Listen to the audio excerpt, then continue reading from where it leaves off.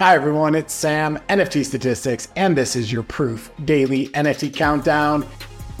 It is good to be back in Colorado. I know what you're thinking. Why are the NFTs not up on my wall? They'll be back tomorrow. I didn't sell them. I sold some of them, but I didn't sell them all. We just had to take them down while I was gone, but they'll be back soon. Lot to talk about today, and I really mean it this time. Friend.tech completely taking off in terms of volume, prices, users, fees paid, everything. Nouns fork is underway, and there were some really nice art sales over the weekend. Let's dive right in, starting off with a quick market overview. Volumes just still incredibly low. I wanted to look at what kind of longer term volumes look like. What this chart is 2-week average daily volume, so trailing 2 weeks on a log scale. And we've been talking about how volumes are going lower and lower. And I think here you can really get a sense for how they're even lower than the last time we said that they were at all-time lows. I mean, it just keeps going lower and lower. So really not a whole lot of action in the ETH NFT space. More volume going with Blur, about 74% over the past couple of days. Large cap index kind of trickled lower, not a whole lot of movement, but down a touch. A little bit of strength in captains since I last spoke. I haven't been here since Thursday, so a little bit of strength in captains since then, a little bit of weakness in CloneX, Azuki, Milady. Mid-cap index also basically flat. Had some strength in Killer Bears and weakness in Sprato Gremlins. Let's have a quick look at that Sprato Gremlins chart. I mean, this thing ramped all the way up to 2 ETH. It's really kind of come back down to earth, but still holding a floor price of about 0.8 ETH. So not too bad for this market. I also wanted to talk about this NFT called MetaKeys. And MetaKeys plays into Friend.tech, which we're going to talk about in a little bit. What you can see is over the past week, it's completely boomed from about 0.1 ETH. It hit all the way up to 0.8 ETH at its peak. Right now, really come down pretty sharply at about 0.3 ETH. Why am I talking about it? Why is this thing pumping? MetaKeys are master keys, and they give access to hundreds of content creators on Friend.tech. Each MetaKey is less expensive to mint than buying a regular key, but gives access to top accounts. So basically, if you have this, you join a Discord and you can see everything that's happening in some of the top Friend.tech accounts. Obviously, some of those Friend.tech accounts, cost 5 ETH to go into, so 0.3 ETH. This is a lot cheaper. Obviously, there's some downsides. You don't get to be there yourself, probably not asking as many questions, but still interesting to see that. In terms of art projects over the past 24 hours, 6 Harvest sales, a handful of Squiggle sales. Let's have a look. And this is just over the past 24 hours. I'm going to show you some of the bigger sales over the weekend. One was a ringer. This ringer sold for 39.9 ETH. There was another ringer which sold for about 30 ETH. So 2 ringer sales. There were a lot of fuzzy sales, as I said. A lot of Squiggle sales, but 3 fuzzies. One for 12.5, then 2 for 13.7. This is a really nice aesthetic fuzzy, kind of ending higher like that. Nice to see that. And the floor for Chromie Squiggles kind of bounces in that like 9.9 to 10.5 range. Well, it's at 10.9 now, so a little bit of upside there in the Chromie Squiggle floor price. We have a Subscape here by Matt DeLaurier, which sold for 3.57 ETH, and then an Anti-Cyclone by William Apon for 5.5 ETH. Second thing to talk about, the biggest talk of the weekend when it comes to NFT Twitter, when it comes to crypto Twitter, everyone's talking about Friend.tech, which resurged. This is deja vu because we talked about it a lot 10 days ago, but we're back talking about it again. Why are we talking about it again? Look at the volumes here. You can see that we had that huge spike kind of in the beginning where we got to 10,000 ETH of volume. It really tapered off, but now we're back 7,500 ETH of volume on Saturday, massive print, and then down a little bit yesterday, but still a decent number. One of the interesting things, and our guy, Tyler did it over at Lucky Trader, good friend of mine, points out that Friend.tech actually did more volume than ETH NFTs. If you look at ETH NFTs across major exchanges, you can see that was certainly the case on Saturday. Now, if you go back a couple weeks when Friend.tech was booming, it was also the case then. So this was the third day where that happened. Then yesterday, ETH NFTs did a little bit more volume than Friend.tech. One interesting thing to also look at is if you look at fees, Friend.tech paid 3 times the creator fees over the past couple of days versus all of ETH NFTs put together, all ETH royalties put together. Friend.tech paid 3 times as much to creators, and the creators aren't even necessarily artists. Sometimes they're just people saying GM in a chat room, but people are making a lot of money. And I think there's no question right now that a lot of money is going out to people who are building rooms in this. And, just through the fees that come in, over $300,000 paid on Saturday. Some of the top players, this guy Racer has over a 6 ETH price for his shares. Levi over 4.7 ETH. So a lot of these prices are really getting high to get into the chat rooms with some of these top influencers. Why did it happen on Friday over this weekend? I think that people started to calculate a little bit more about what the airdrop could do. As people start thinking that maybe this will be a $100 million airdrop, which is a number that people are kind of throwing around. There are 100 million tokens out there. There just isn't the TVL. There aren't the participants out there to get all that token, which means that there's a huge opportunity for people who do. I heard people saying they're making 5,000 points off just a few ETH in there, thinking a point could equal $1. And this is all speculation. It's all speculation that there's even going to be an airdrop. But I think because Paradigm is behind it, people think it will be. And for some reason, a lot of airdrop farmers came in on Friday and brought a lot of ETH to the platform.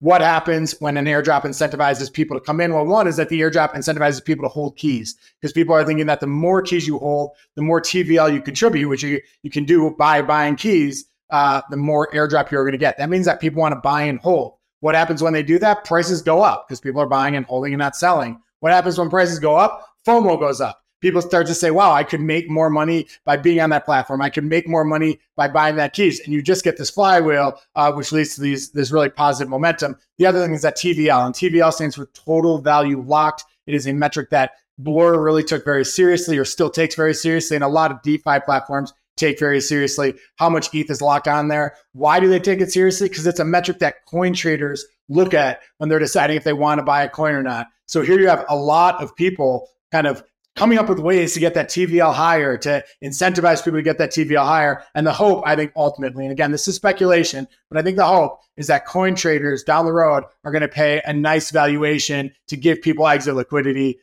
which will make everybody rich. We all want to get rich. So, who knows? But I think that's really kind of the mindset here. We saw it happen with Blur as well. I mean, when Blur really came out, TVL was very high, and it actually stayed pretty high, but you had coin traders paying, billion-dollar market cap, more than it got all the way up to a few $1 billion.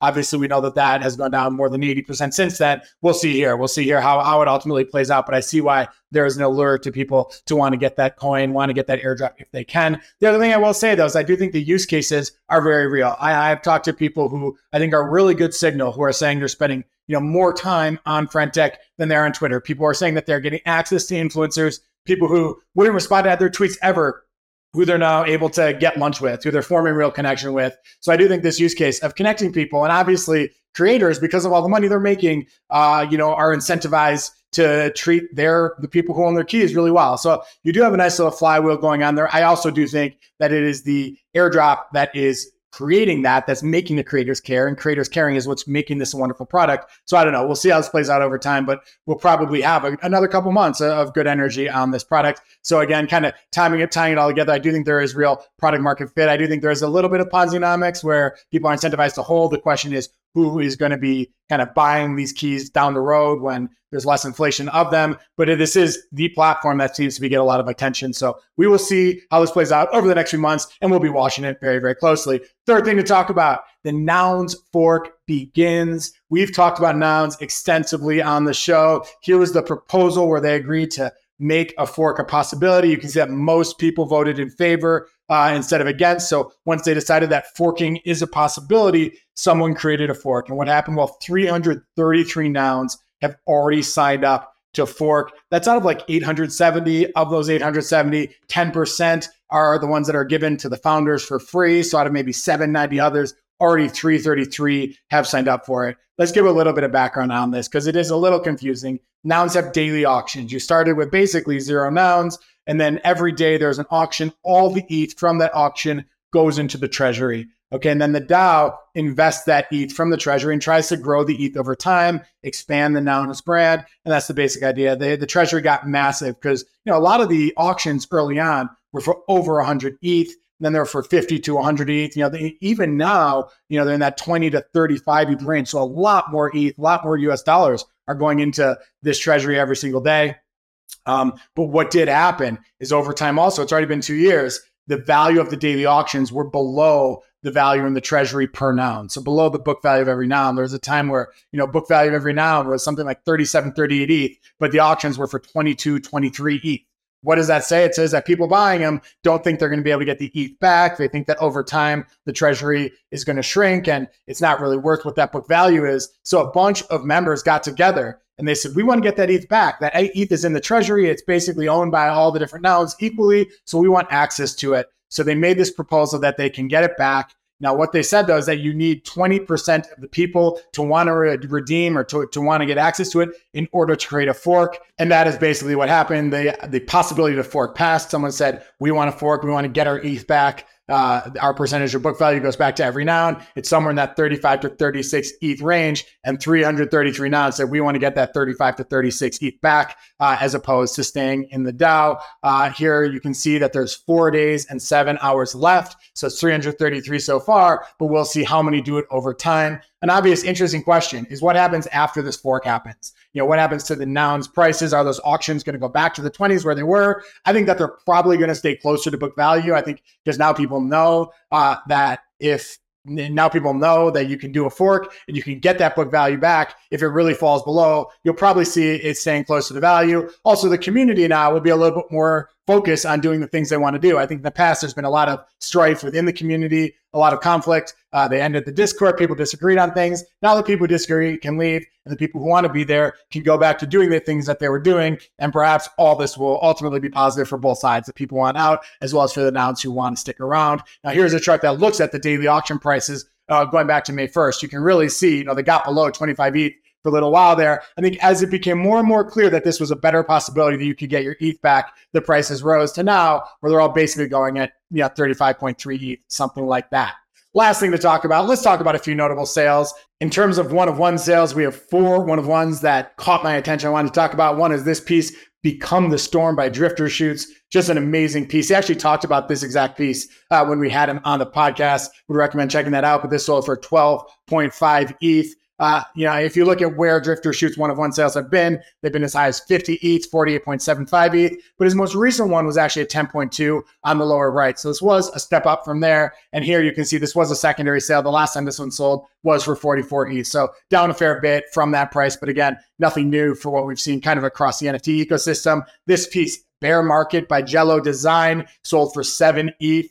I love this piece. I think Jello's work is so cool. And this one is a big step up. I believe his last sale on secondary was about 3 ETH. But this is a really fun one. All these people kind of looking at the bear market burning outside, really follows his look and feel. Other sales he's had have been as high at 9, 12.1 ETH. But this one on the lower left was a secondary sale that was at 3. So 7 ETH, where he just was, a nice step up from that. This piece, A Study in E Major by Jake Andrew Ark, sold for 5.25 ETH. This piece has animation, but it is just a very cool piece, even in its still form. And I believe the artist was going to do a print for the buyer. The buyer here was Flannel Capital. I'm not sure if it went through because I think they said it had to be above 5.4 ETH, but it was at 5.25. So I'm not sure if they made the cut. Hopefully they did. But Flannel Capital here is the buyer. And they tweeted a bunch of commentary about why they bought the piece. I thought it was kind of interesting commentary, so I put it here. He's long been impressed by Jake's range in creating incredible physical paintings, as well as his impressive digitally native abstract pieces. Then came along A Study in E Major. What a major flex in the range of talent